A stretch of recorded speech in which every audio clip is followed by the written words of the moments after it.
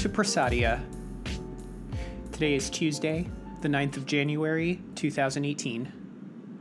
It's the birthday of Simone Lucie Ernestine Marie Bertrand de Beauvoir, born in France, 1908. De Beauvoir, a prominent writer, intellectual, philosopher, and political activist, is considered by many to have laid the groundwork for contemporary feminist theory.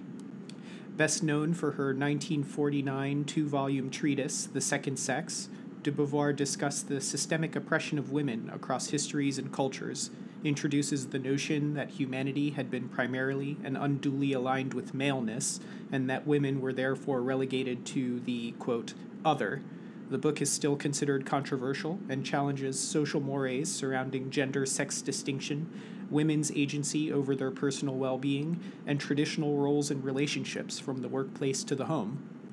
The book, which sold over 20,000 copies in its first week after publication, has since been translated into 40 languages and is listed by the Vatican as a prohibited book.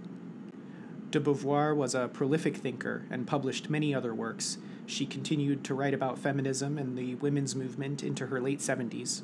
De Beauvoir, who once said, "One's life has value so long as one attributes value to the life of others by means of love, friendship, indignation, and compassion."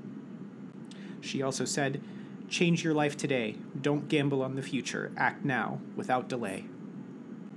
It's the birthday of Gertrude Vanderbilt Whitney, 1875, New York, who founded the Whitney Museum of American Art in Manhattan in 1931. An artist herself, Whitney spent her time between New York and Paris, where she studied drawing and sculpture. But she came from a wealthy family, married into a wealthier one. She maintained a busy schedule as a socialite, and she feared that would prevent her art from being taken seriously. So she often used pseudonyms, which, due to her fame, only really helped a little. Following World War I, Whitney began working on large works of public art.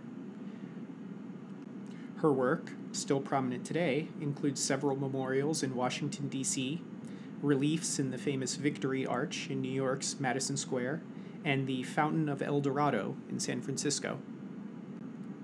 In 2015, the Whitney moved into a new building located in Lower Manhattan at the southern entrance to the Highline Park. The new building, over 200,000 square feet, 8 stories high, is the city's largest column-free art gallery space. The building houses over 600 works by over 400 different artists. Gertrude Whitney, who once said, "Art is an ascending or descending scale. The spirit of its joy reaches us in unexpected ways. It travels on slender threads, but it is within the grasp of all who care enough to want to see and understand." And here's a poem for today, Dawns by Amy Lowell. I have come from pride all the way up to humility this day to night. The hill was more terrible than ever before. This is the top. There is the tall, slim tree. It isn't bent, it doesn't lean, it is only looking back. At dawn, under that tree, still another me of mine was buried, waiting for me to come again. Humorously solicitous of what I bring next, it looks down. Dawns by Amy Lowell. And that's all for Prasadia. My name is Kareem El-Azhari, and remember, tell beauty you think so.